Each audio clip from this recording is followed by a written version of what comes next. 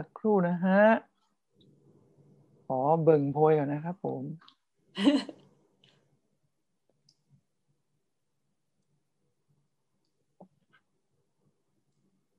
วันนี้วันจันทร์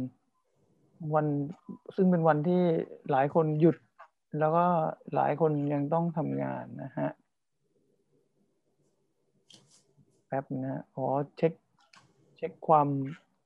โอเคนะครับก็สวัสดีทุกท่านนะครับวันนี้ก็กลับมาพบกันกับครั้งที่2ตอนที่2นะครับกับรายการ The Practical Club Monday นะฮะความเดิมจากตอนที่แล้วก็คือสัปดาห์ที่แล้วนี่เราก็ผมกับน้องแหม่มก็มาจัดรายการกันแบบมีความงงๆกันนิดนึงเพราะว่า ไม่ไม่เคยทำกันมาก่อนแล้วก็รอบนี้ไม่งงแล้วเพราะว่าเรามีเขาเรียกว่าแหล่งที่มาของข้อมูลเขาเรียกว่ามีคำถามเกิดขึ้นจริงๆแล้วจากแฟนเพจที่ส่งเข้ามาท้ายรายการเมื่อสัปดาห์ที่แล้วนะครับก็เลยเอามาขึ้นเป็นประเด็นสำหรับวันนี้ว่าถ้าเราต้องทำงานกับคนที่อายุน้อยกว่าเยอะๆปัญหามันมียังไงมันมีอะไรบ้างแล้วไอ้ความที่ว่าปัญหาเนี่ยซึ่งคนที่ถามมาเนี่ยเขามีรายละเอียดเพิ่มเติมอีกเยอะนะครับเราจะรับมือยังไงถ้าเราต้องเจอปัญหาลักษณะเดียวกับคนที่ถามมานะฮะอีกเรื่องหนึ่งก็เป็นอีกประเด็นที่น่าสนใจเช่นเดียวกันวันนี้เราจะมี2ประเด็นเรื่องระหว่างทำงานเอกชนกับราชการเอาไงดีนะครับมันมีของ2อย่างที่จะต้องตัดสินใจเดี๋ยวรายละเอียดของทั้ง2เรื่องนี้เนี่ยเดี๋ยวจะมาขยายความให้ฟังแล้วเดี๋ยวมาดูว่ามุมมองของ HR ซึ่งเป็นน้องแหม่มมองแต่ละเรื่องยังไงแล้วก็มุมมองของแหม่มซึ่งเป็นคนปกติธรรมดาพนักงานคนหนึ่งคิดกับเรื่องนี้ยังไงด้วยและมุมมองของผมเป็นยังไงกันบ้างอ่ะเดี๋ยววันนี้ต้องสวัสดีน้องแหม่มก่อนครับสวัสดีครับแหม่มสวัสดีครับสวัสดีค่ะพี่เอาวันนี้เป็นไงบ้างครับหลังจากออกไปแล้วตอนที่แล้วเนี่ยมีความรู้สึกเป็นไงบ้างมีความรู้สึกตัวเองโก้กัง ก็เป็นมือใหม่นะคะทุกคนก็แต่ว่าก็ตั้งใจแชร์เต็มที่ในมุมมองของแม่ผมก็คิดว่าได้ประโยชน์จากพี่ๆหลายๆท่านที่มาคอมเมนต์แล้วก็แบบคำถามที่แบบเหมือนที่มีคนส่งเข้ามาถามก็แบบเป็นคำถามที่เราก็ยังไม่เคยคิดหรือมีคนมาถามเรามาก่อนอะไรอย่างเงี้ยค่ะก่อนเข้ารายการเมื่อกี้เราได้คุยกันเนาะน้องแหม่มเนาะว่าเรื่องบางเรื่องอ่ะคำถามเนี่ยบางทีเราเซอร์ไพรส์นะครับเพราะว่าถ้ามุมของคนปกติเนี่ยเราคิดว่าเรื่องพวกนี้ไม่น่าจะเป็นปัญหาแต่กลับกลายเป็นปัญหาของใครหลายคนนะฮะอันนี้เราก็พบเหมือนกันเรื่องลักษณะนี้วันนี้เริ่มด้วยเรื่องแรกก่อนเลยแล้วกันนะครับระหว่างงานราชการงานเอกชนนะครับประเด็นเกิดขึ้นอย่างนี้ครับน้องท่านนี้ถามมาว่าเขาเคยย้ายงานจากเอกชนที่ทำมา12 ปีแล้วไปบรรจุงานราชการที่สอบได้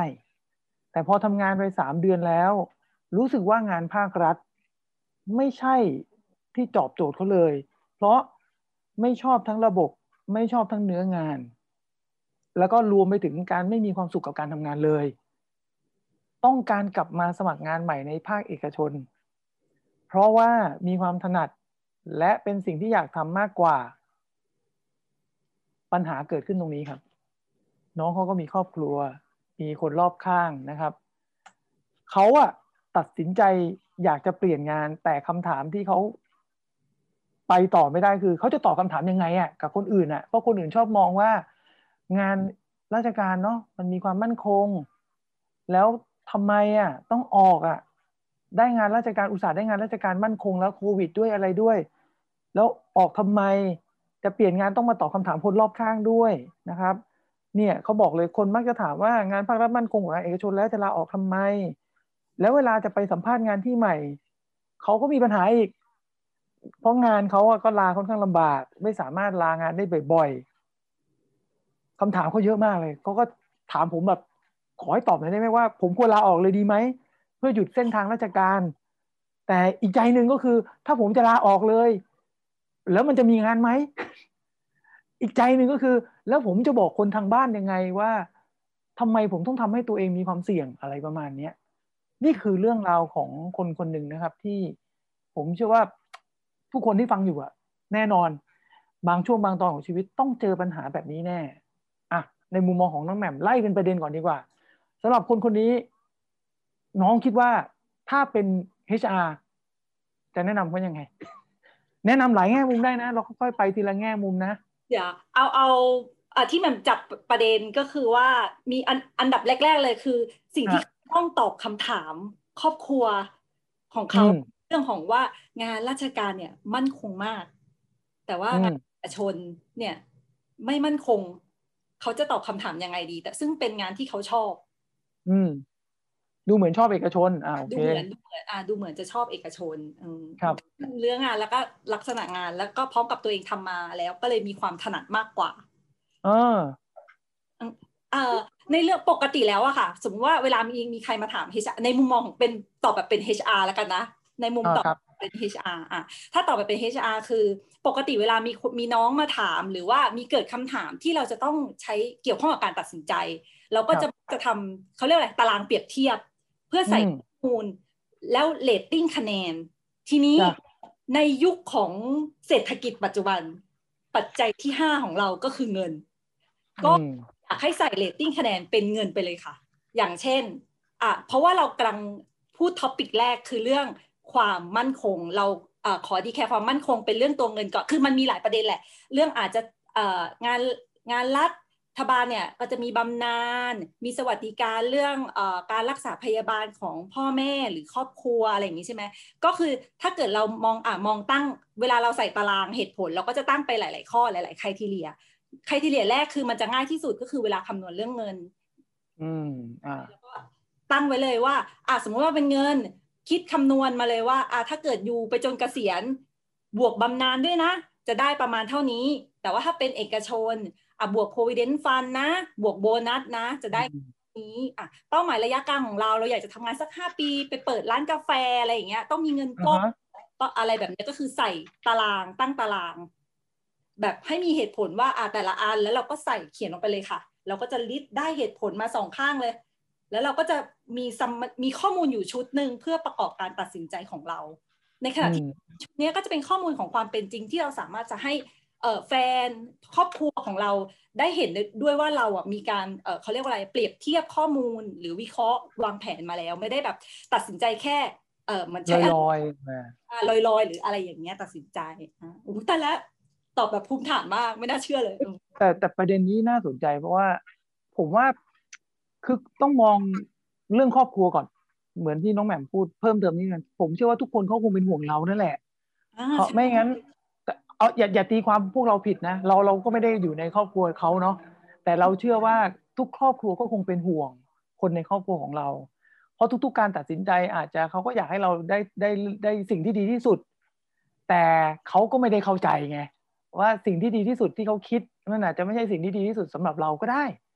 ดังนั้นแหม่มกำลังเล่าให้เราฟังว่าน้องแหม่มบอกว่าเฮ้ยเราก็ควรจะต้องทำตารางอันนี้คร่าวๆนะมันก็ควรจะต้องมีปัจจัยที่เราตัดสินใจยังไงมันดูจากอะไรรายได้อาจจะน้อยกว่าแต่ว่ามันได้อะไรมามากกว่าไหมอะไรอย่างเงี้ยซึ่งกระบวนการแบบเนี้ยมันเป็นสิ่งที่ผมก็ทำนะเวลาผมจะตัดสินใจอะไรเมื่อก่อนสมัยเด็กๆของ2 สิ่งผมก็จะตีตารางโดยการใช้เงื่อนไขเดียวกันแล้วเปรียบเทียบผมว่าแหม่มใช่เลยทางนี้แล้วถ้ามีตรงนี้แล้วเนี่ยสมมุตินะเขายังไม่โอเคอีกเราจะทำไงดีล่ะถ้ามีตรงนี้แล้วยังไม่โอเคที่บ้านบอกไม่เอายังไงงานราชการดีกว่าอยู่แล้วไม่ต้องทำตรงนี้หรอกก็ต้องถามว่าที่บ้านเป็นห่วงเราเรื่องอะไร กลัวเราตกงานกลัวเราเขาเรียกอะไรลำบากหรือเปล่าอะไรอย่างเงี้ยก็คือการคุยกับที่บ้านอะค่ะอาจจะโอเคเชื่อว่าหลายครอบครัวก็สามารถคุยกันได้แบบสบายๆแต่หลายๆครอบครัวก็คือแบบพ่อแม่ก็อาจจะแบบมีความเขาเรียกมันก็จะมีความคิดของคนกลุ่มหนึ่งที่บอกว่าทำงานแต่จะดีมากเป็นงานที่แบบเจ้าคนในคนหรือว่าเพราะว่าเราต้องยอมรับว่าเป็นงานราชการเนี่ยก็คือมีสวัสดิการพอเราเกษียณไปแล้วเราก็จะมีบำนาญซึ่งจะต่างกับงานเอกชนอะไรอย่างเงี้ยค่ะซึ่งก็เขาก็จะมองว่าดีผู้ใหญ่ก็จะมองว่าดีแบบพ่อแม่เจ็บป่วยก็รักษาพยาบาลได้อะไรแบบนี้ค่ะมันก็จะเขาก็จะมองว่าแบบมันมีสวัสดิการที่ดีสามารถดูแลครอบครัวดูแลตัวเราเองดูแลพ่อแม่ครอบครัวแบบลูกหรือภรรยาหรือสามีของเราได้อะไรอย่างเงี้ยก็อาจจะการคุยกันอาจจะเป็นอีกหนึ่งทางเลือกหนึ่งให้แบบว่าเขาเป็นห่วงเราเรื่องอะไรนะประมาณนี้ค่ะเราก็จะได้รู้ว่าโอเค เขาเป็นห่วงเราเรื่องนี้เราก็จะบอกเขาว่าโอเคทางเรื่องนี้มันเราสามารถทำแบบนี้ได้แล้วเขาไม่ต้องเป็นห่วงเราก็อาจจะเป็นอีกทางออกเล็กๆนึงอะไรประมาณนี้ค่ะ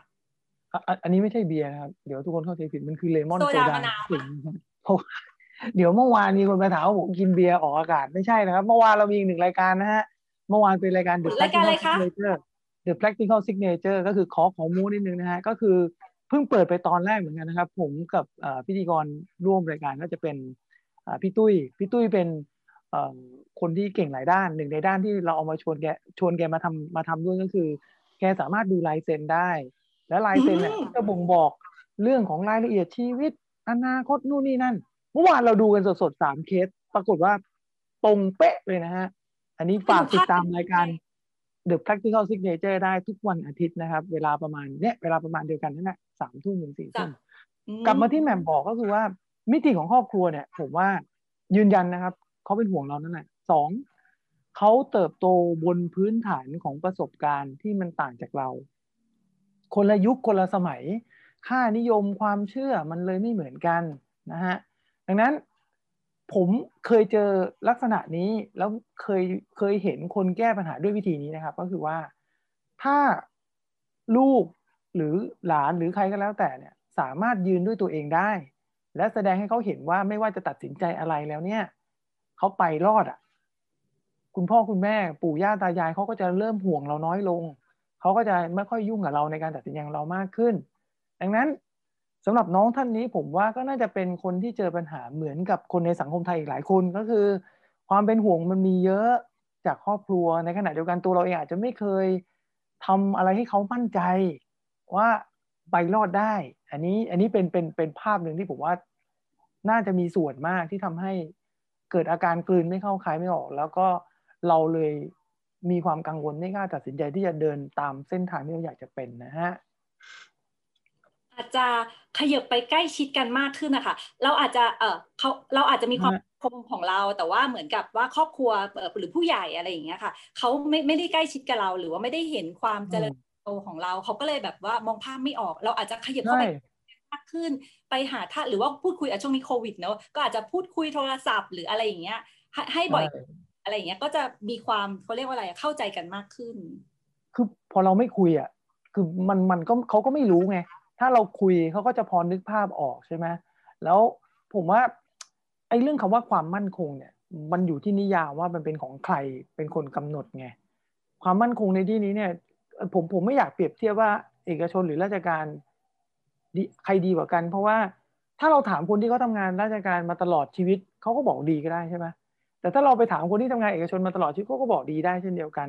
ของสองสิ่งนี้เนี่ยมันไม่ได้อยู่บนพื้นฐานที่เปรียบเทียบกันได้แต่มันอยู่บนพื้นฐานว่าใครอยากทำงานด้านไหนมากกว่านะครับโดยเฉพาะเรื่องเงินเนี่ยถ้ามีคนถามว่าเฮ้ยราชการแย่เพราะเงินเดือนน้อยกว่าเอกชนอย่างเงี้ยเราการเปรียบเทียบแบบนี้คือเป็นสิ่งที่ไม่ถูกต้องนะครับเพราะมันอยู่กับคนละบริบทกันนะฮะโครงสร้างวิธีการมองก็ต่างกันแล้วงั้นเราจะไม่เปรียบเทียบกันในประเด็นนี้แต่สิ่งที่อยากจะเปรียบเทียบให้เห็นก็คือว่าวันที่เราตัดสินใจอยู่กับอะไรสักอย่างหนึ่งแล้วเรารู้ตัวว่ามันไม่ดีแล้วเราอยากจะเปลี่ยนเราโอเคมันไหมและสิ่งที่เราอยากเปลี่ยนอ่ะมันใช่เปล่า อันเนี้ยสำคัญกว่าเพราะมันอยู่ที่สภาพจิตใจนะเพราะทั้งหมดคำถามที่ถามมาเนี่ยมันคือจิตใจเรื่องของความรู้สึกล้วนๆนะล้วนๆนะครับอันนี้เดานะเราไม่ได้รู้จักเขาคนทางบ้านนะครับยินดีให้นำเสนอแนวทางเหมือนกันถ้าเราเป็นเขาช่วยน้องคนนี้หน่อยถ้าเราเป็นเขาเราจะทำยังไงหรือถ้าน้องคนนี้เป็นน้องเราจะแนะนำเขายังไงเชิญครับทางบ้านช่วยกันมาแจมได้นะครับฟังแล้วอย่าฟังข่าวนะครับเผื่อมีไอเดียดีกว่าพวกผม2 คนนะฮะผมก็อยากได้เหมือนกันนะฮะแม่มขออนุญาตบอกก่อนคือแม่มไม่ได้มีอคติราชการเลยนะแม่นะรับราชการตลอดชีวิตเพิ่งเกษียณอายุมาด้วยซ้ำแม่ก็มีความสุขดีกับการรับราชการผมว่าดีราชการอ่ะแต่ว่าแม่มก็ไม่ได้ทำงานรับราชการนะคะแม่มก็ทำงานเอกชนมาตลอดเหมือนกันนะคะเพราะฉะนั้นแม่มไม่ได้มีอคติอะไรแม่มก็มองเห็นทางด้านดีของการทำงานราชการแล้วก็มองความด้านดีของการทำงานเอกชนทั้งคู่มีจุดดีจุดด้อยแตกต่างกันนะคะขึ้นอยู่กับเราแฮปปี้ที่จะอยู่ตรงไหนประมาณนี้ค่ะใช่ถามในนี้คนที่ตามเราอยู่อาจจะมีคนทำงานราชการก็ได้ลองให้เขาแชร์แง่มุมของเขาก็ได้บางทีมันก็มีมุมดีที่เราอาจจะไม่รู้ก็ได้ แต่อันนึงที่เห็นก็คือเรื่องเวลานะครับงานราชการเราก็จะมีเวลาเยอะหน่อยกลับบ้านอาจจะได้เวลาที่กลับบ้านตรงเวลาไปทำงานก็ตรงเวลามากกว่างานเอกชนนะฮะแต่ก็ไม่ได้หมายว่าทุกราชการนะไม่ทุกหน่วยงานต้องบอกว่าแบบอย่างนี้เพราะว่าแม่แบบราชการนี่รู้ดีไม่ทุกหน่วยงานเป็นแบบนั้นแต่ว่าบางหน่วยงานก็อาจจะเป็นแบบนั้นบอกว่าแบบนี้ดีกว่าแต่ก็ถ้าในเรื่องของสวัสดิการโอเคก็จะมีเรื่องได้คุ้มครองโน่นนี่นั่นนะก็มีข้อดีก็มีตรงนี้เหมือนกันผมว่าความถนัดที่น้องเขาบอกความสุขที่ได้ทำมันเป็นเรื่องสำคัญไหมถ้าสมมุติเราจะมาแนะนำในมุมของการเปลี่ยนอาชีพของคนคนหนึ่งเนี่ยผมเห็นจุดอันหนึ่งที่เป็นอุปสรรคเหมือนกันก็คือว่า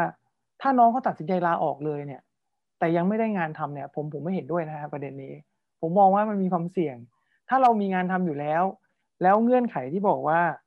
ไม่สามารถลางานไปสัมภาษณ์ได้บ่อยๆแสดงว่าเราสมัครงานเยอะเกินไปหรือเปล่าเลยต้องลาบ่อยๆเพื่อไปสัมภาษณ์เป็นไปได้ไหมแบบว่าก็อาจจะเป็นไปได้ค่ะอาจจะต้องคัดเลือกนิดนึงใน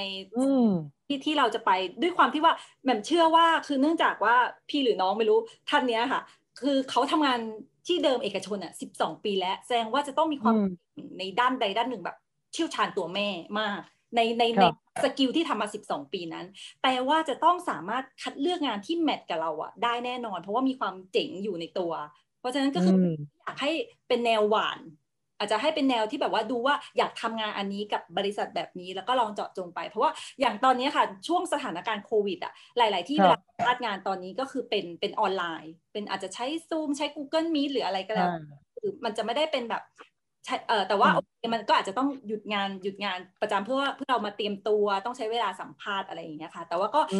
มานัดเย็นหน่อยได้เพราะว่าถ้าเกิดสมมติงานราชการเลิก4 โมงอะไรเงี้ยเราก็อาจจะนัดเขาแบบ5 โมงครึ่งมันก็จะยังอยู่ในเวลาทำงานได้มันก็อาจจะแบบเหมือนขยับไปนิดหน่อยอาจจะไม่ได้ใช้เวลาลามากกับเลือกอันที่เราแมทกับสกิลเราตรงๆความเจ๋งของเราอย่างเงี้ยค่ะกับองค์กรที่เราอยากทำอาจจะช่วยคัดกรองบริษัทได้เบื้องต้นใช่ยิ่งเรามีประสบการณ์ทำงานเกิน10 ปีขึ้นไปแล้วเนี่ยผมว่าการเปลี่ยนงานครั้งถัดไปหลังจากที่มีประสบการณ์มาเกิน10 กว่าปีเนี่ยยิ่งต้องคัดดีๆนะฮะว่าบริษัทที่อยากจะไปเนี่ยมันต้องอยากไปจริงๆคือเหมือนเมื่อเราคุยกันที่เมื่อวันจันทร์ที่แล้วผมจำได้เลยว่าแหม่มก็พูดเหมือนกันนะว่าเราก็ควรต้องเล็งแล้วว่าเพราะว่าไม่งั้นการตัดสินใจเราก็จะมีปัญหาอีกเวลาเราสมัครงานกลาดไปนะครับแล้วพอได้มาแล้วมาตัดสินใจไม่ได้ก็เพราะว่าเราไม่ได้ตัดสินใจตั้งแต่แรกว่าเราอยากจะเปลี่ยนงานไงหรือเราไม่ได้ตัดสินใจตั้งแต่แรกว่าเราจะเลือกไปบริษัทที่เราอยากไปไงพอมันได้มาเนี่ยกลายเป็นทุกขลาภตัดสินใจไม่ได้แต่ถ้าเราบอกว่าถึงเวลาที่เราต้องเปลี่ยนจริงๆแล้วนะเล็งเลยว่าขอ5 บริษัทนี้เท่านั้นถ้าจะไปต้องไป5 อันเนี้ยแล้วสมัครแต่5 อันเนี้ยถ้าได้มันก็ตัดสินใจง่ายเลยก็ไปเลยหรือเช่นเดียวกันบางคนติดปัญหาเหมือนไม่ได้ทำตารางแบบที่แหม่มบอกใช่ไหมว่าเงื่อนไขถ้าเราจะเปลี่ยนงานเนี่ยสภาพเดิมเราเป็นช่องหนึ่งสภาพที่ใหม่ที่เราอยากไปมันควรจะต้องอารมณ์ประมาณไหนถ้าไม่ได้ทำไว้เนี่ยก็จะมีความงงอีกนะพอเกิดคุยปุ๊บเขาเอาเราแล้วเว้ยเฮ้ยเอาตัดสินใจไม่ได้เพราะเราไม่ได้กำหนดเงื่อนไขไว้ตั้งแต่แรกนะครับอันนี้แลดูเหมือนง่ายนะครับแต่เป็นจุดอ่อนที่หลายๆคนมองข้ามแล้วผมว่าเทคนิคเนี้ยแหม่มบอกมาใช่เลยนะฮะอย่าเพิ่งออกนะได้งานก่อนนะครับแล้วใช่แล้วค่อยออกอันนี้นะคะอย่าเพิ่งลาออกค่ะอืมอย่าเพิ่งลาออกนะเราไม่เชียร์ลาออกมีเพิ่มเติมอีกอันหนึ่งผมขอใช้มุมมองของผมแล้วกันนะดร.พีนะถ้าเกิดมีคนมาถามผมต่อหน้าแบบนี้นะทำไมคิดว่าทำไมถ้าเราจะมีความสุขโดยไม่ต้องเปลี่ยนงานโดยทำงานราชการแบบเดิมไม่ได้เหรอเราจะมีความสุขยังไงกับการทำงานราชการที่เดิมเนี่ยหาแบบนั้นได้ไหมคือไม่ออกแต่จะทำยังไงให้เรารู้สึกว่าเราจะมีความสุขมากขึ้นกับการอยู่ที่นี่ไม่แน่นะลองไปหาใหม่นะถ้าผมถามน้องคนนี้ได้ผมจะถามเหมือนกันนะครับว่าที่บอกว่ามันไม่โอเคเนี่ยลองบอกข้อดีสัก5 ข้อได้ไหมว่าที่เราทำอยู่ทุกวันนี้อะไรที่เราเห็นข้อดีของงานที่เราทำอยู่บ้างอาจจะมีแสงระยิบระยับเล็กๆก็ได้นะหรือแสงสว่างปลายอุโมงค์เนี่ยเผลอๆมันอาจจะมีอะไรดีก็ได้แต่เราอาจจะช่วงนี้ไม่อยากทำไม่ชอบอะไรเงี้ย แล้วมันก็เลยทำให้เกิดอาการอยากจะเพ่นนะฮะอันนี้เป็นปัญหาตรงนี้แหละงั้นเดี๋ยวเราดูนะครับไล่อีกทีนะครับเรื่องคำถามมีน้องคุณผมไม่แน่ใจว่าผมอ่านชื่อถูกไหมนะฮะบอกว่าอยากถามว่าผิดไหมคะที่เราเปลี่ยนงานบ่อยด้วยเหตุผลที่บางครั้งพบว่าเรื่องที่เช่นเอางี้ผิดไหมที่เปลี่ยนงานบ่อยด้วยเหตุผลว่าเจอเรื่องที่ไม่คาดฝันเช่นโดนย้ายสายงานที่ไม่ถนัดโดยที่ไม่ได้แจ้งก่อนล่วงหน้าหรือว่ารายได้ไม่เพียงพอเคยมีคนครอบครัวบ่นบ่อยๆที่จริงไม่ใช่ว่าเราไม่อดทนแต่บางทีเราก็ไม่ไหวกับลักษณะนี้คิดเห็นยังไงบ้างแมมอ่า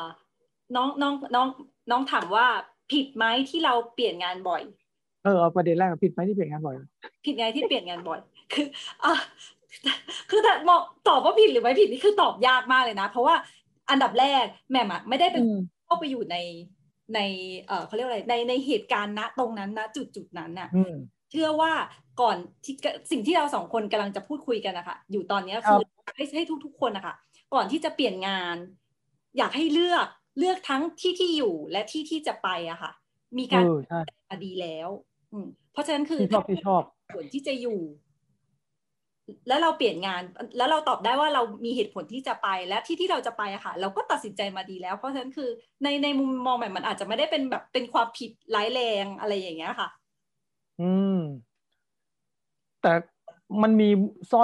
เขาเรียกมีขมวดปมไงว่าบางครั้งพอเราต้องเจองานที่ไม่ถนัดมันก็ไปไม่ไหวเนี่ยมันก็เลยต้องเปลี่ยนงานนะเหตุผลแบบเนี้ยมันมีแง่คิดเหมือนกันนะว่าถ้าสมมุติผมเปลี่ยนงานบ่อยแล้วผมเจอในสิ่งที่ผมไม่ถนัดผมเปลี่ยนงานผมไปสมัครงานใหม่HRต้องถามไหมว่าทำไมผมต้องเปลี่ยนงานถามค่ะซึ่งข้อเท็จจริงก็คือผมเจองานที่ไม่ถนัดผมเลยไม่อยากทำซึ่งถ้าเป็น HR ที่ใหม่เขาจะมองไงถ้าตอบแบบนี้จริงๆก็จะรู้สึกว่าเราไม่แน่ใจว่าเราควรจะเอาคนนี้เข้ามาอยู่ในองค์กรเราหรือเปล่าเพราะว่าอะไรอันดับแรกคือเวลาที่เราจะต้องทำงานอะไรก็แล้วแต่ค่ะในยุคสมัยที่อะไรมันเปลี่ยนแปลงเร็วๆคน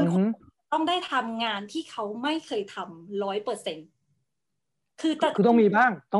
คงไม่ใช่แบบ100%เลยจะต้องมีโอกาสที่ได้เจองานที่ไม่เคยทำอยู่แล้ว100%โอกาสที่จะต้องทำงานที่ไม่เคยทำ100%ไม่ได้หมายความว่าทำงานที่ไม่เคยทำ100%นะ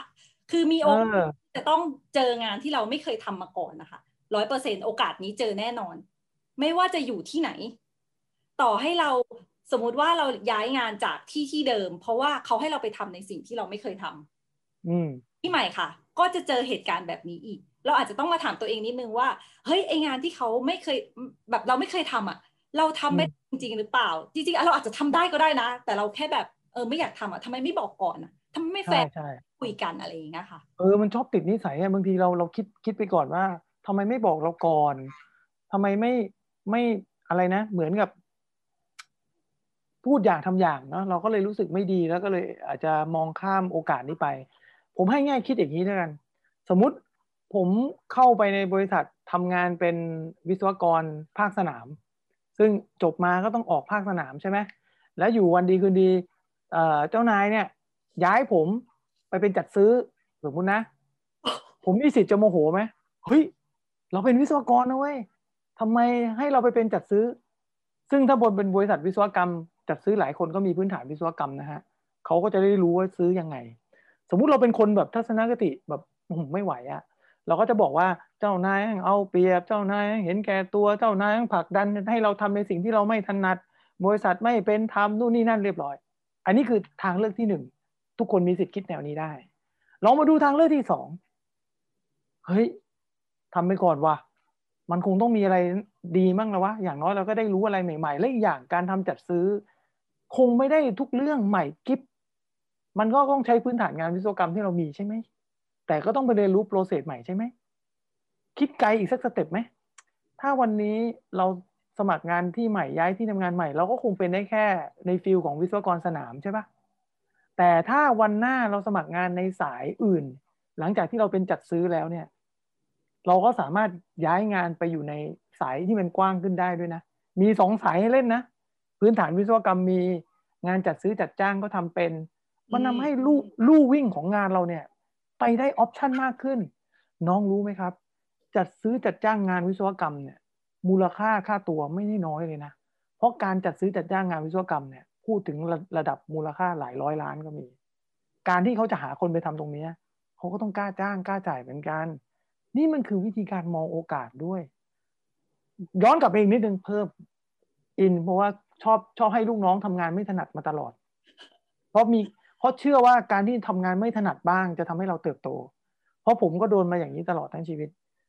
ถ้าเราทำแบบนี้ไปได้เรื่อยๆครั้งที่1เจองานไม่ถนัดแล้วทำเดี๋ยวมันก็ถนัดแล้วพอถูกย้ายอีกทำไปเรื่อยๆเราจะเป็นคนที่มีมัลติทาเลนต์สกิลอะ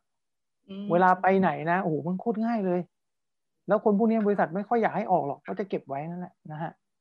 อันนี้มุมมองผมนะต้องถามแหม่มด้วยว่า HR มองเรื่องนี้จริงไหมขออนุญาตแบบแชร์นอกเรื่องนิดนึงได้ไหมเอาได้คืออาจจะเป็นความตลกในเรื่องนี้ที่มันแมทกันโดยบังเอิญคือแหม่มวิศวะเรียนจบปริญญาตรีอะค่ะเป็นวิศวะต่อเรือแล้วตอนแหม่มไปสมัครงานแหม่มสมัครงานก็คือได้งานฝ่ายเขียนแบบฝ่ายอาร์คิเทคฝ่ายเขียนแบบโครงสร้างเรืออะไรแบบนี้ค่ะเสร็จแล้วตอนนั้นนะคะช่วงนั้นเขาเรียกว่าอะไรมีสึนามิแล้วก็เดี๋ยวขอวันเริ่มงานเนี่ยขอเลื่อนไปประมาณ2 เดือนอยากจะลงไปภาคใต้ไปช่วยหมู่บ้านชาวมอร์แกนสร้างอะไรแล้วก็เซ็นสัญญาแล้วก็โอเคก็เซ็นสัญญาแล้วโอเคเขาก็ตกลงกับเราผ่านไป1 เดือนเขาโทรมาบอกเราว่าคุณแมมเดี๋ยวคุณแมมมาเริ่มงานนะไปอยู่แผนกจัดซื้อนะแล้วก็ตอนที่ฉันสัมภาษณ์เขียนแบบเดี๋ยวแผนกอะไรนะคะขออีกทีนึงจัดซื้อจัดจ้างค่ะเราอยากได้วิศวกรมาดูงานต่อเรือจัดซื้อจัดจ้างของฝ่ายต่อเรือค่ะช็อกหน่อยแต่ก็แบบเหมือนคือพี่คนที่เขาโทรมาบอก HR ค่ะเขาก็บอกว่าจำเป็นต้องเป็นวิศวกรที่แบบเหมือนดูแบบเป็นเพื่อที่ได้รู้ว่าของที่เราจะซื้อแล้วก็คุยกับต่างประเทศได้รู้สแตนดาร์ดอะไรอย่างเงี้ยก็เลยคิดว่าถ้างั้นก็ลองทำดูเพราะยังไงก็ต้องใช้สกิลวิศวะในการดูแบบหรือเครื่องจักรทั้งต่างๆอะไรอย่างเงี้ยค่ะอันนี้เป็นจุดเริ่มต้นก็เลยแบบว่าไอ้ที่เล่านอกเรื่องเนี่ยอยากจะบอกว่าเรื่องแบบนี้เกิดขึ้นจริงใช่มันคือโอกาสเกิดขึ้นจริงๆมันคือโอกาสด้วยและอย่างผมว่าเอาคาถาทางรอดแล้วกันถ้าคิดง่ายๆคือการที่เราได้ทำอะไรที่คนอื่นไม่ได้รับโอกาสได้ทำเนี่ยถือเป็นเรื่องดีนะครับมันคือ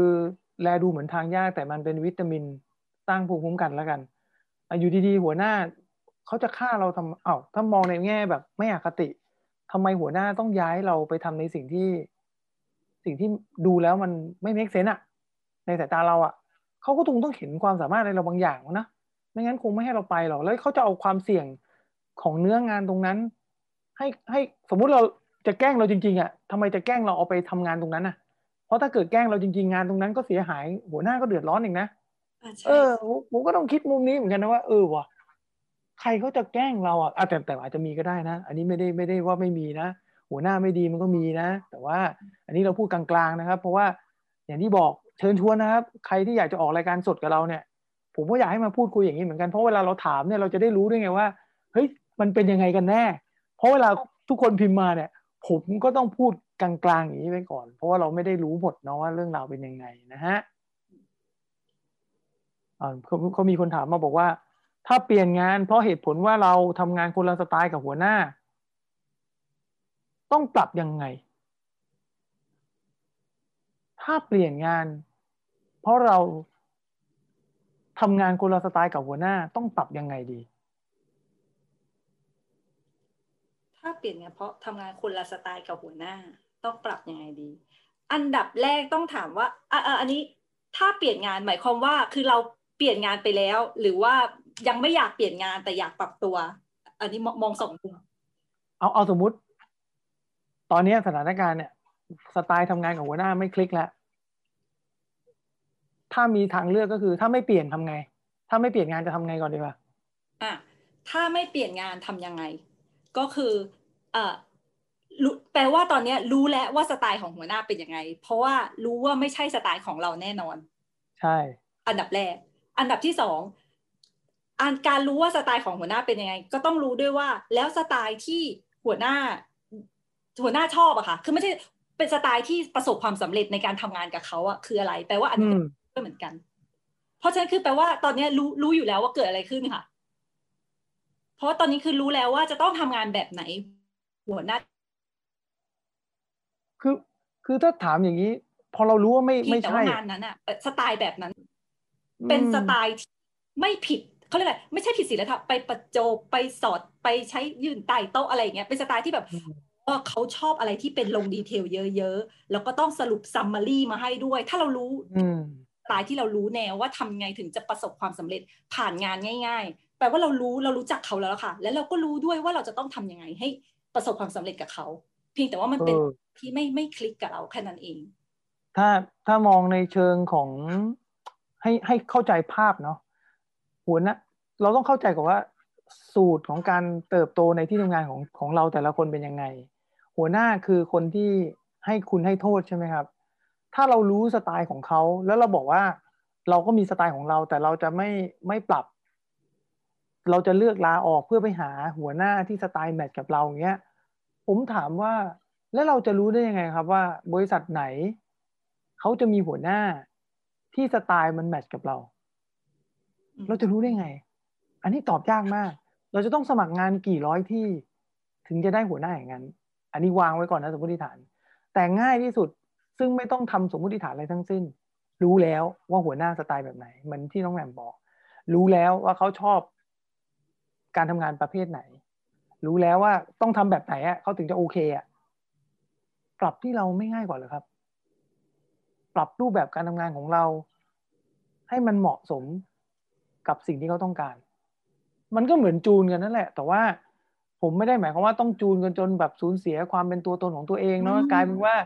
อุ้ยเราต้องเข้าไปพี่นอบพี่เทาคานเข่าทุกเช้าเรียนครับสวัสดีครับพี่ดีครับท่านขอบคุณครับผมอะไรเงี้ยมันไม่ใช่เอาเขาเรียกว่าเราควรปรับตัวเพื่อทำงานกับคนที่ให้คุณให้โทษเราได้บนบริบทที่อยู่ในจุดที่เรารู้สึกว่ามันไม่ฝืนจนเกินไปนะอันนี้ตอบไม่ได้ว่าจุดไหนของคุณจะเป็นยังไงเพราะแต่ละคนจุดฝืนไม่ฝืนมันไม่เท่ากัน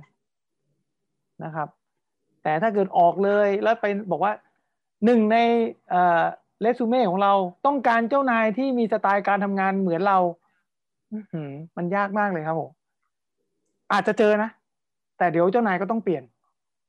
คนใหม่ก็ต้องมาคนเก่าก็ต้องไปแล้วเดี๋ยวก็จะมีปัญหาแบบเดิมอีกดังนั้นปัจจัยของการเปลี่ยนงานมันไม่ควรจะเอาปัจจัยเรื่องสไตล์อย่างเดียวมาเป็นตัวตั้งนะครับผมว่า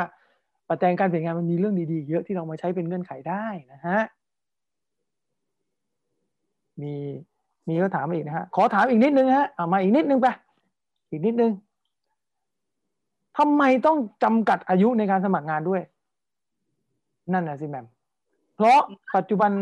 อายุสิ้นสุดไม่เกิน30ซึ่งมันน้อยมากแล้วคน30บวกมีความหวังในการสมัครงานไหมแสดงว่ามันมีหลายๆตำแหน่งที่เขาไปสมัครแล้วมันเจอข้อจำกัดว่าอายุต้องไม่เกินเป็นไง HR ทำไมต้องกำหนดเรื่องอายุตอบแบบนี้ค่ะก็ในมุมมองของแหม่มแล้วกันนะแหม่มไม่แน่ใจว่าทุกที่มองแบบนี้หรือเปล่าแต่ว่าในมุมมองของแหม่มคือบางตำแหน่งที่เขาจำกัดอายุอาจจะเนื่องจากอาจจะมีหลายสาเหตุนะคะอาจจะมีเนื่องจากหนึ่งทีมที่ไปอยู่อะค่ะเป็นทีมที่มีแต่เขาเรียกว่าบริบทตรงนั้นนะคะมีแต่เด็กๆอยู่มีแต่เด็กที่อายุไม่เกิน30อยู่ก็เลยอยากจะได้คนที่มาแล้วมาแบบฟิตกันได้ง่ายๆเพื่อจะได้แบบมาทำงานกับทีมนั้นได้ง่ายๆหรือสองหัวหน้างานค่ะหัวหน้างานเนี่ยอายุไม่เกิน30เพราะฉะนั้นคือพอถ้าเกิดรับคนด้วยความที่เราเป็น culture คนไทยเนอะพอลูกน้องอะค่ะเป็นคนที่อายุมากกว่าหัวหน้างานอะบางทีก็จะเกิดการแบบอีหลักอีเหลือกันนิดนึงในการจะทำงานหรือสไตล์การทำงานที่จะไม่แมทกันซึ่งเหมือนจะลิงก์ไปอีกคำถามหนึ่งด้วยหรือเปล่าไม่รู้ซึ่งใช่ลิงก์ไปเลยฮะกำลังจะเข้าเรื่องนี้เหมือนกันใช่มันก็เลยเขาก็เลยเหมือนมีการจำกัดอายุไว้กับอีกอย่างหนึ่งก็คือบางบริษัทค่ะค่าเฉลี่ยโดยรวมของพนักงานในบริษัทนั้นนะคะมีอายุประมาณไม่เกิน35อะไรประมาณนี้ค่ะเพราะฉะนั้นก็แปลว่าระดับผู้บริหารของเขาเนี่ยก็อาจจะแบบเป็น35 36แล้วก็ที่เหลือเหมือนประมาณไม่เกิน30 31อะไรเงี้ยพอรับตำแหน่งที่เป็นจูเนียร์ก็จะต้องรับตำแหน่งที่แบบ อายุไม่เกินจากนั้นนะคะเหมือนมันไล่กันเป็นสเต็ปไปอย่างเงี้ยค่ะอันนี้ในมุมมองของบางที่ก็อาจจะเป็นแบบนั้นอย่างเงี้ยค่ะผมเพิ่มอีกมุมมองหนึ่งว่าทำไมเขาถึงต้องจำกัดอายุบางวิชาชีพอย่าเรียกว่าวิชาชีพบางลักษณะงานอายุสุขภาพมันมีผลต่อฟังก์ชันของงานนั้นๆคืองานจะต้องมันต้องใช้หยาดเหงื่อและแรงกายเยอะหรือใช้ความสามารถที่เกี่ยวกับวัยอะไรอย่างเงี้ยก็ต้องเข้าใจได้กับอีกแง่มุมหนึ่งที่กำลังจะนำไปสู่ตรงนี้ก็คือว่าแหม่มพูดไปแล้วเรื่องคำถามที่ผมจั่วไว้ตั้งแต่ตอนต้นเนาะคือเวลามันเป็นเด็กยุคใหม่องค์กรบางองค์กรเนี่ยเขาเป็นเด็กรุ่นใหม่กันหมดอย่างองค์กรที่เขาทำธุรกิจสตาร์ทอัพเทคโนโลยีไอทีอย่างเงี้ยการจำกัดอายุก็คือว่าต้องการให้กลุ่มมันเป็นคนที่เป็นลักษณะแบบเดียวกันเพราะถ้าเอาเขาคิดนะนี่เขาคิดถ้าเขาเอาผู้หลักผู้ใหญ่เข้ามาอยู่มากๆมันอาจจะทำให้บางอย่างทำงานกันยากก็ได้นะครับอันนี้มันขึ้นอยู่กับประสบการณ์แต่ละองค์กรที่เขาอาจจะเคยเจอมาแล้วเขาก็เลยตั้งกฎมาว่าไม่อยากได้คนอายุมากกว่าอะไรอย่างเงี้ยแต่นะครับอย่าเพิ่งสรุปว่าทุกบริษัทเขาจะจำกัดอายุหรือเขาจะแบบว่าใจไม้ไส้ระกรรมกับคน30บวกนะฮะเราอาจจะยังไม่เจอหรือว่ายังสมัครงานน้อยเกินไปนะครับผมมองว่ากลับไปจุดเดิมครับการเปลี่ยนงานครั้งนี้เราเปลี่ยนงานเพื่ออะไรแหม่มก็เคยพูดไปแล้วในตอนที่แล้วนะครับแล้วก็เราก็เพิ่งพูดกันไปเมื่อสักครู่นี้อีกแล้วเปลี่ยนงานครั้งนี้เปลี่ยนเพื่ออะไรสองก็คือทำไมทุกที่ที่เราสมัครไปเขาถึงโจมตีเราด้วยอายุต้องหาคำตอบให้ได้ด้วยคำตอบนั้นน่ะถามเราสองคนน่ะเราอาจจะให้ภาพกว้างๆแต่ถ้าเราสงสัยจริงๆผมว่าเราถามทาง HR เขาได้เลยที่เราสมัครว่าเพราะอะไรนะครับอันนี้เป็นคำแนะนำนะฮะนึกขึ้นได้อีกมันมีแบบนี้ด้วยก็คือบางทีเนี่ยเราทำงานในตำแหน่งเดิมแล้วก็ไม่ค่อยได้ปรับตำแหน่งมานานแบบอยู่มาตำแหน่งเนี้ยตั้งแต่จบยันขึ้นมา30แล้วพอเวลาไปสมัครงานที่ใหม่เขาถึงไม่ค่อยอยากได้เราก็มีนะครับเพราะว่ามันเหมือนกับว่าถ้าจ้างเด็กเงินเดือนถูกกว่าเราแล้วก็อาจจะทำได้มากกว่าด้วยมันก็เลยเป็นสาเหตุที่ว่าเขาก็ใช้ขั้นตอนการตัดก็คือว่าถ้าจะสมัครตำแหน่งเนี้ยอายุต้องไม่เกินเท่านี้เท่านั้นเพราะถ้าเกิดอายุเกินแสดงว่าเขาอาจจะมองว่าแก่เกินไปละหรืออาจจะไม่ได้พัฒนาตัวเองหรือเปล่าหรืออาจจะไม่รู้เหมือนกันนะแล้วแต่มุมมองนะอันนี้ผมว่าน่าจะมีส่วนเหมือนกันนะเอาเป็นว่าก็ต้องดูตัวเองด้วยนะเขาไม่รับมันต้องมีเหตุผลบางอย่างซึ่งเกี่ยวกับคุณสมบัติของเราแน่นอนนะครับมีอีกมาอีกแล้วซึกไม่เอามาอันนี้ก่อนเดี๋ยวขอตอบคนนี้ก่อนนะ สอบถาม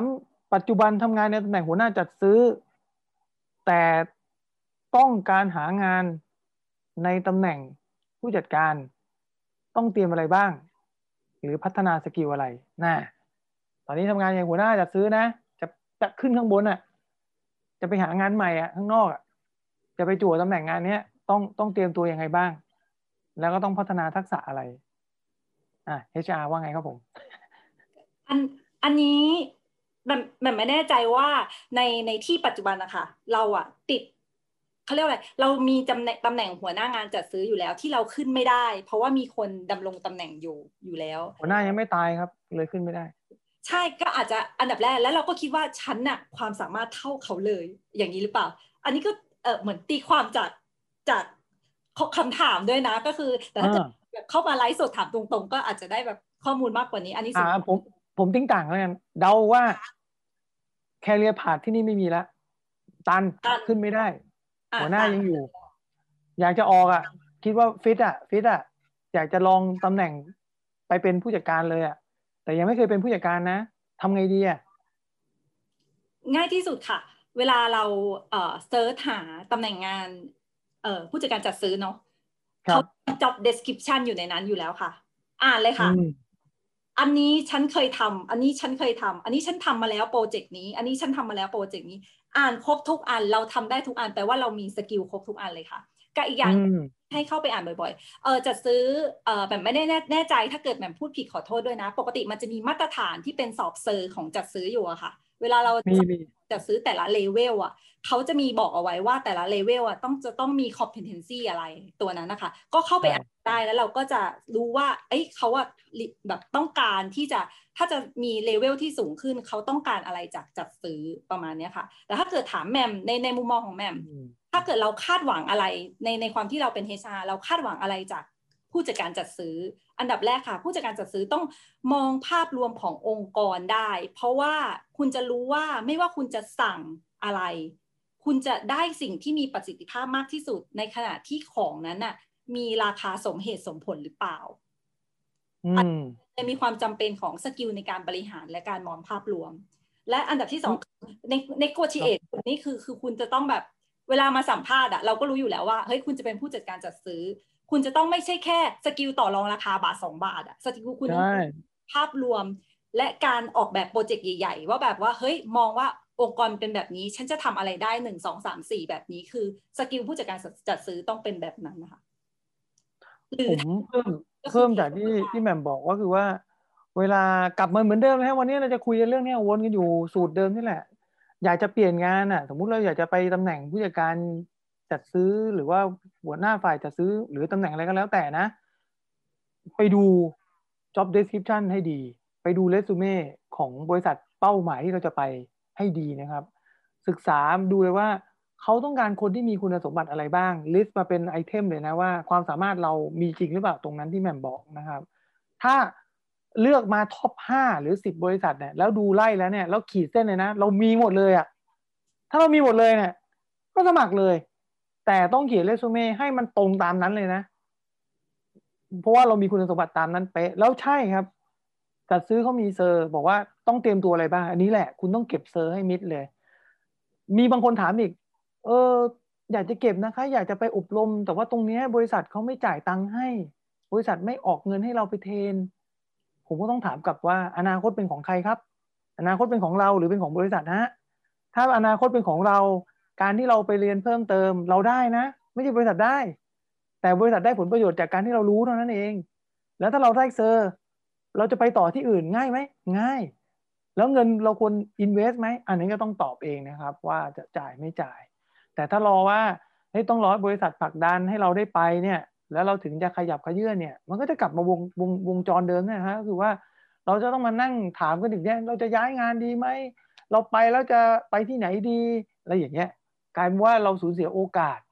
ที่เราควรจะขยับเพราะตัวเราเองไปนะฮะเนาะเสิร์ชดูจัดซื้อนะครับเพียบทักษะมีถามมาอีกว่าพอดีย้อนกลับไปนิดนึงเรื่องของการทำงานกับคนที่หลากหลายวัยวุฒิหลากหลายอายุหลากหลายไลฟ์สไตล์มันมีปัญหาเยอะเพราะว่าคนที่เขาถามเข้ามาเนี่ยเขาเป็นรุ่นใหญ่ละ40 บวกพอ40 บวกปุ๊บทำไงดีถึงจะทำงานกับน้องๆพวกนี้ได้น้องๆแบบ20 ต้น20 ปลายองค์กรแหม่มอายุน้อยแนะนำพี่เขาหน่อยว่าเขาควรจะอัดแอปตัวเองยังไงอืมเท่าที่เขียนมาพี่เขามีปัญหาแบบเหมือนสุดไปทางหนึ่งเหมือนกันนะแบบว่าก็ไม่ได้ปัญหาเบาๆต้องบอกแบบนี้ไม่ใช่แบบเบาๆพลิ้วๆอะไรอย่างเงี้ยก็ค่อนข้างเจอหนักอยู่เหมือนกันอะไรอย่างเงี้ยค่ะถ้าถามแบบนะแนะนำแบบเพื่อนกันแหละขอหลุดประเด็นนี้ขอไปใช้ HR เพื่อนกันเลยอันดับแรกคือไอ้ที่บริษัทที่เราไปอยู่เนี่ยค่ะถ้าเราประเมินแล้วงานเนี้ยงานที่ใช่บริษัทเนี้ยบริษัทที่ใช่หัวหน้างานที่ใช่เหลือแค่อีตัวเพื่อนร่วมงานที่เป็นเด็กเนี่ยที่มันแบบมีเสียงนินทาว่าร้ายอะไรต่างๆนาเนี่ยต้องถามก่อนไอ้เรื่องที่เขาพูดเป็นเรื่องจริงหรือเปล่าถ้าเป็นเรื่องจริงเราก็ต้องโอเคขอบคุณแล้วเราเอามาปรับปรุงตรงนี้ไม่ให้เขาสามารถว่าอะไรเราได้อีกฉันจะทำให้เก่งกว่าจนมันไม่สามารถที่จะคอมเมนต์อะไรฉันได้เลยอันนี้ต้องน้ำย่อกับน้ำบ่งไปใช่แต่อันนี้แนะนำกับเพื่อนกันเลยนะแต่ถ้าเกิดแบบประเมินมาแล้วหัวหน้างานก็มองซ้ายมองขวามองหน้ามองหลังไม่ได้ทำอะไรแบบไม่คลิกเลยองค์กรก็ไม่ใช่อันที่ฉันแบบวิเคราะห์แล้วว่าไปกันรอดแน่นอนสถานการณ์ความก้าวหน้าอะไรก็ไม่มีเพื่อนร่วมงานก็ไม่ดีสมัครงานใหม่ค่ะแต่อย่าออกนะ ยังยืนยันคำเดิมหางานให้ได้ก่อนใช่ที่ชอบที่โดนสำหรับเราก่อนแล้วค่อยลาออก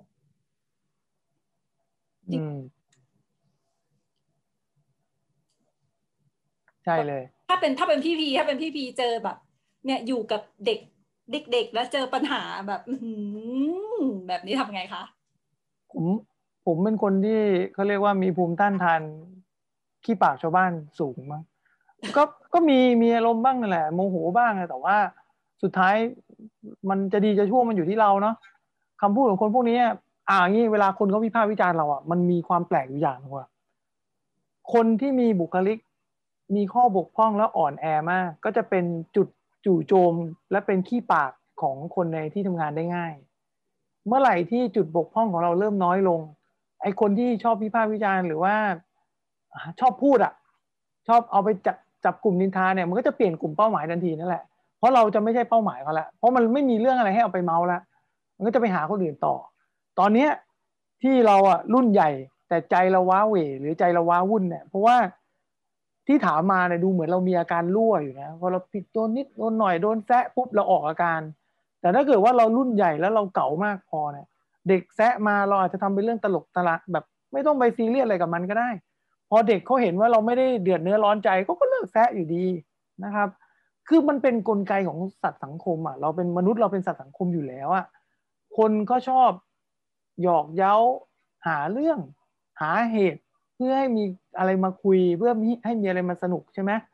งั้นเราก็ไม่ควรเอาตัวเองตกไปเป็นเหยื่อซึ่งแน่นอนเราอาจจะเป็นเหยื่อแล้วตอนเนี้ยแต่ถ้าจะก้าวออกมาเนี่ยเพราะว่าเขาอยู่ในช่วงกำลังทำงานอยู่ช่วงทดลองงานด้วยนะแล้วการทำงานแบบนี้บางทีมันมีผลต่อพอโดนแซะมากๆมันดันไปมีผลต่อคุณภาพสติสตังในการทำงานด้วยดังนั้นผมอยากจะแนะนำอย่างนี้แล้วกันนะสวสูงวัยใจต้องนิ่งฮะใจต้องนิ่งครับเราไม่ได้เป็นคนไม่มีฝีมือถ้าเราไม่มีฝีมือเขาคงไม่รับเราเข้ามาทำงานที่นี่แน่ๆนะครับแต่เราไม่ควรจะต้องตกงานด้วยความที่ปัญหาที่เกิดจากสิ่งที่มันไม่ make sense ทำให้เราต้องตกงานเนี่ยเนาะประมาณว่าใจต้องนิ่งใช่สูงใหญ่อะไรสูงวัยใจต้องนิ่งสูงวัยฟังสูงวัยแล้วมันมีคนมาอีกแล้วอยากเอานี้ก่อนเดี๋ยวลืมเขาเป็นคนถามมาคนกลุ่มแรกๆเลยเขาบอกว่าเออคือตกงานมานานไม่ใช่ตกงานไม่ได้ทำงานมานานอยากสมัครงานเริ่มต้นยังไงดีจริงๆคำถามนี้ผมไม่ควรถามโอ้บอกงี้คำถามที่ตอบง่ายเลยครับถ้าไม่ได้ทำงานมาตั้งนานแล้วอยากสมัครงานก็สมัครครับผมจงสมัครงานจบแต่ต้องสมัครงานเพราะว่าอยากทำงานนะไม่ใช่สมัครงานแบบอยากลองดูว่าแบบจะทำสมัครแล้วเขาจะรับไหมอะไรอย่างเงี้ยอย่าโอ้ยไอ้คำถามนี้นะถ้าเป็นลูกศิษย์ที่มหาลัยมาถามผมนะผมจะด่ามันทันทีเลยนะบอกว่าสมัครยังสมัครนี่ด่าลูกศิษย์นะสมัครหรือยังแล้วจะมากลัวทำไมว่าเขาจะไม่รับยังไม่สมัครใช่ไหมสมัครไปก่อนบางคนมาพูดอีกลูกศิษย์บางคนพูดอีกบอกว่าอาจารย์สมัครงานไปแล้วเนี่ยเงียบกริบเลยไม่มีใครติดต่อมาเลยสมัครไปกี่ที่2 ที่มันก็ต้องมีเงียบแน่นอน2 ที่มันน้อยเกินไปไหมจะต้องดูด้วยว่ามันสัดส่วนมันต้องมีประมาณหนึ่งเนาะแล้วอย่างตัวโปรไฟล์เรามันต้องมีความน่าสนใจบ้างถ้าแบบว่ากวาดไปในตลาดเหมือนเพื่อนเขาหมดเลยหรือเลวร้ายกว่าเพื่อนเขาอีกโอกาสที่จะถูกเรียกมันก็น้อยอยู่ดีงั้นเราต้องเข้าใจบริบทตรงนี้ด้วยอย่าบอกว่างานหายากจนกว่าจะสมัครรัวๆแล้วมันไม่ได้อย่าบอกว่าสมัครแล้วเขาไม่รับเพราะยังไม่ได้สมัครเลยอันนี้ก็ด่วนสรุปไปนะฮะอันนี้ขอตอบแทนแหม่มนะครับพูดผิดนะต้องตอบเลยนะได้โอ้ช่วงนี้วันนี้มีคำถามมาเยอะมากสกิลอะไรบ้างที่ฝ่ายบุคคลจะมองหาเป็นอันดับแรกๆในการสมัครงานถ้าสำหรับบริษัทแหม่มแล้วก็บริษัทที่แหม่มเคยทำงานผ่านมา2 ปีนะก็คือเวลาสมัครงานอันดับแรกอย่าเพิ่งพูดถึงสกิลนะพูดตอนที่เรายังไม่เจอตัวกันตอนที่เรารับเรซูเม่มาแล้วเราสกรีนและเราจะยกโทรศัพท์ไปคุยกับเขาอันดับแรกๆค่ะคือ attitude ค่ะทัศนคติในการพูดคุยในการตอบคำถามของเราค่ะเป็นไม้ด่านแรกที่ HR ใช้ในการประเมินว่าคนนี้ ควรที่จะยื่นเรซูเม่ฉบับเนี้ยผู้สมัครคนเนี้ยไปให้หัวหน้างานเขาดูต่อหรือเปล่าอ่ะอันนี้คือแบบอันนี้คือแบบเรื่องจริงที่บริษัทมันทำละกันอ่ะเพราะฉะนั้นคือถ้าเกิดเราแบบเขาคุยกับเราแล้วเขายังไม่รู้เรื่องถามว่าอยากทำงานอะไรหรือมีความเชี่ยวชาญอะไรเขายังตอบเรื่องเกี่ยวกับเนี่ยสมมติโทรมาสกรีนเนี่ยผมทำได้หมดครับผมตั้งใจเป็นคนมีความทุ่มเททำได้หมดทุกอย่างครับก็จะถามว่าแล้วเก่งอะไรผมเป็นคนพร้อมเรียนรู้ใหม่ครับพร้อมเรียนรู้ทุกอย่างเพราะว่าแบบก็จะถามกลับว่าตำแหน่งงานที่สมัครมารู้ไหมว่าสมัครตำแหน่งอะไรเราอยากได้คนทำอะไรได้ก็พอดีคือไปส่งสมัคต่อรผ่านจ็อบดีฮะรัวไปก็เลยไม่รู้ว่าคืออะไรอันนี้แหละเป็นปัญหาผมเองก็เคยมีประสบการณ์แบบนี้คือบางทีสมัครงานกลาดมากแล้วพอเวลามีคนติดต่อมาเรางงเว้ยว่าเราสมัครงานตอนไหนไว้แล้วก็มีอาการแบบประมาณว่าไม่รู้ด้วยซ้ำว่าตำแหน่งที่สมัครคือตำแหน่งอะไรเนี่ยคือการสมัครงานแบบไม่ได้วางแผนไงแล้วเราก็ทำให้เขาเรียกว่าอะไรบางทีเราเก่งมากนะแต่ว่าคนที่เขาโทรมาคุยเหมือนแบบโทรมาหาผมเนี้ยกลายว่าไม่ประทับใจละโอ้โหไม่อยากเรียกเลยเพราะคนนี้แบบไม่รู้เรื่องเลยกลายเป็นแพ้ฟาวไปอย่างเงี้ยใช่เนาะแล้วก็พอนอกจากตำแหน่งงานที่สมัครมาตำแหน่งงานนั้นเพราะฉะนั้นหัวหน้างานก็คาดหวังว่าคุณถ้ามีประสบการณ์แล้วก็จะต้องมีเขาเรียกว่าอะไรเทคนิคอลสกิลลักษณะความเชี่ยวชาญเกี่ยวกับงานนั้นๆนะคะจะต้องมีระดับหนึ่งเพราะฉะนั้นแปลว่าคุณจะต้องตอบคำถามที่เกี่ยวกับเนื้องานที่เคยทำได้แต่สิ่งที่เขาคาดหวังเสมอมันไม่แน่ใจว่าหลายๆที่เป็นหรือเปล่าแต่ว่าถ้าคุณมีเขาก็จะรู้สึกประทับใจเขาเรียกว่ารู้สึกอยากได้มากกว่าคนที่ไม่มีก็คือการที่สามารถทำงานที่ไม่เคยทำได้มีมัลติสกิลอะค่ะอืมผมเคยครับทำงานนี้แล้วมี ที่ไม่เคย attitude ทเปิดรับใช่ค่ะำเจ้านายให้ขับรถไปรับลูกอันนี้ซื้อของงานแล้ว ซื้อของเข้าบ้านให้เจ้านายเนี่ย คือการบอกข้อดีของงานที่การทำงานใหม่ๆหรือการทำงานที่ยากการสรุปงานที่เคยทำงานมาแล้วได้อะไรเงี้ยจะเป็นสกิลอีกอันหนึ่งที่เรารู้สึกว่าเฮ้ยคนนี้มีอะไรอย่างเงี้ยค่ะผมถามพวกเราอย่างนี้นี่ถ้าสัปดาห์ถัดๆไปผมกับแหม่มจะไปเชิญ HR คนอื่น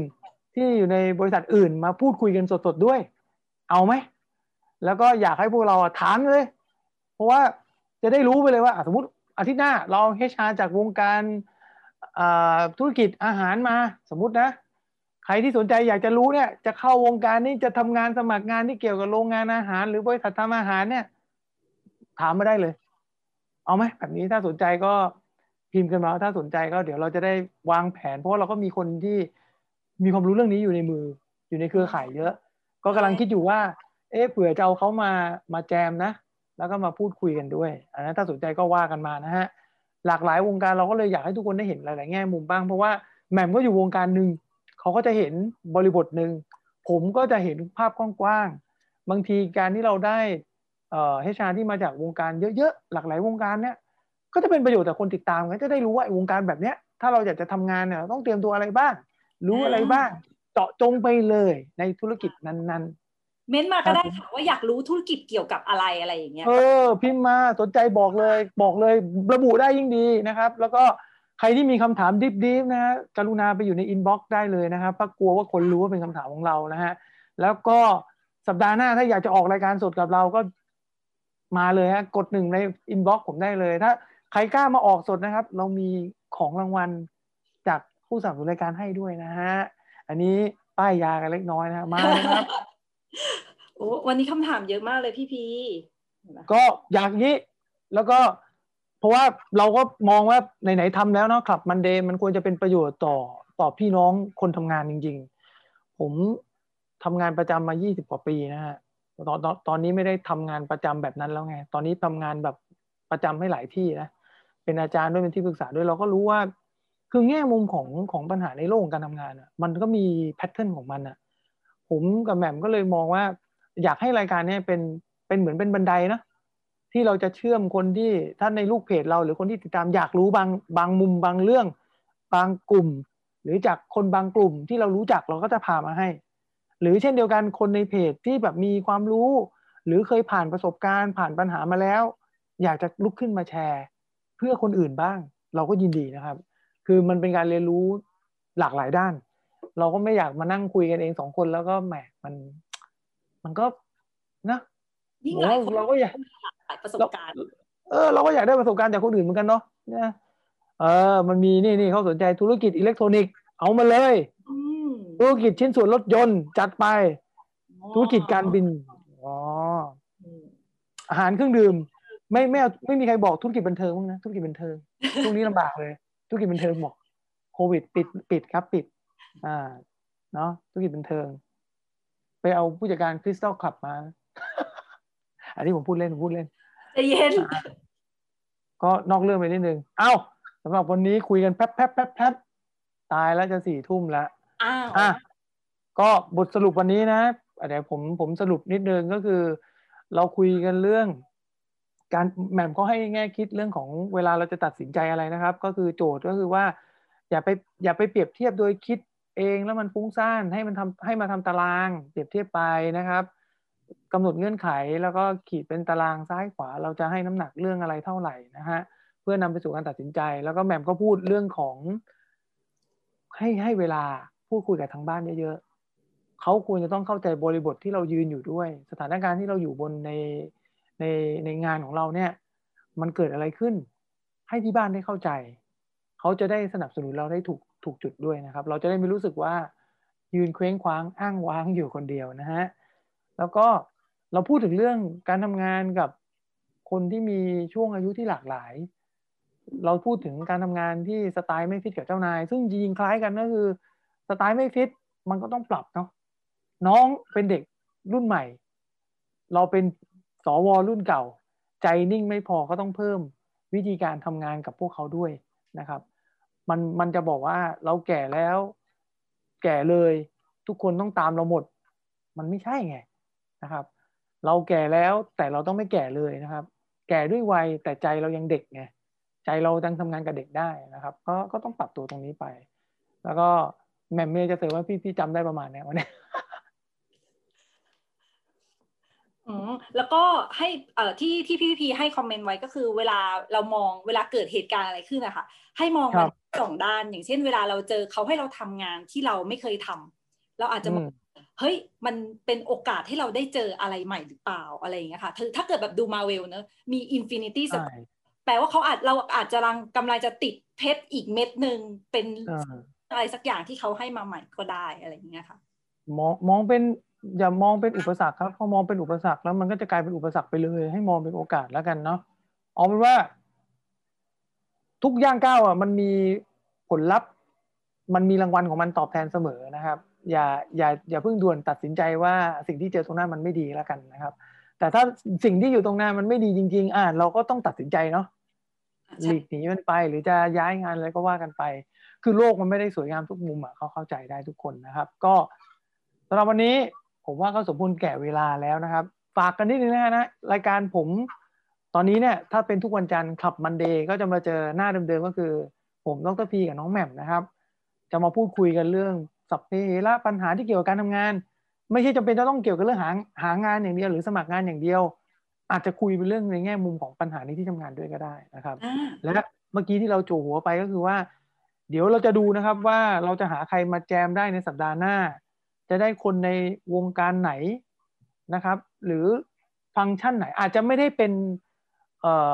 HR นะครับแต่อาจจะเป็นพนักงานรุ่นกับประสบการณ์เยอะในแวดวงธุรกิจนั้นๆจะได้มาตีแผ่เรื่องราวของวงการนั้นให้เราได้มารับฟังรับชมกันนะครับฝากเพิ่มเติมพรุ่งนี้ยังมีอีก1 รายการนะครับ The Practical Point of View นะครับเราเอา Coaching Card มาช่วยถอดสลักถอดปัญหาที่ถ้าใครอยากจะมาแจมพรุ่งนี้เนี่ยธีมรายการเป็นอย่างนี้เลยคุณพกปัญหามาถ้าคุณมาออกสดรายการของเราเนี่ยปัญหาที่คุณพกมาด้วยเนี่ยเดี๋ยวเขาจะมีกระบวนการโดยโค้ชช่อนะครับรุ่นน้องของผมเองเขาก็จะใช้โคชชิ่งการ์ดนี่แหละพาตัวเราเนี่ยซึ่งเป็นเจ้าของปัญหาเนี่ยออกจากปัญหาของตัวเองด้วยโซลูชันที่เราเป็นคนคิดได้เองพรุ่งนี้เวลาประมาณ3 ทุ่มถึง4 ทุ่มเช่นเดียวกันนะฮะและวันอาทิตย์สำหรับใครที่ไม่ได้ตามนะครับ The Practical Signature ลายเซ็นของเราลายมือของเราบ่งบอกอนาคตนะครับบ่งบอกปัญหาปัจจุบันด้วยถ้าไม่เคยดูนะครับไปดูย้อนหลังได้เมื่อวันอาทิตย์เมื่อวานที่ผ่านมาแม่นเปี้ย ผมเองก็ไม่รู้เหมือนกันว่าแม่นขนาดไหนแต่ฟีดแบ็กก็คือสำหรับคนที่ส่งลายเซ็นสดๆมาให้พี่ตุ้ยดูปรากฏว่าเป๊ะครับนะฮะอันนี้ไม่ได้เรื่องงมงายเพราะว่าลายเซ็นทิศทางของลายเซ็นมันมีเรื่องวิทยาศาสตร์ซึ่งเกิดจากกระบวนการเซ็นของเรานี่แหละมันเป็นตัวบ่งบอกหลายเรื่องแหม่มเองยังไม่เคยดูใช่ไหมเดี๋ยวไม่ค่อยสนใจค่ะขอสมัครเป็นคนดูรอบหน้าค่ะไม่สนใจนะคะไม่ได้เรามีคิวแล้วตอนนี้คิวเนี่ยยาวมากเพราะเราไม่ได้เก็บเงินนะครับพี่ตุ้ยดูให้ฟรีแต่ถ้าอยากจะไปดูกับแกก็ต้องไปติดต่อแกโดยตรง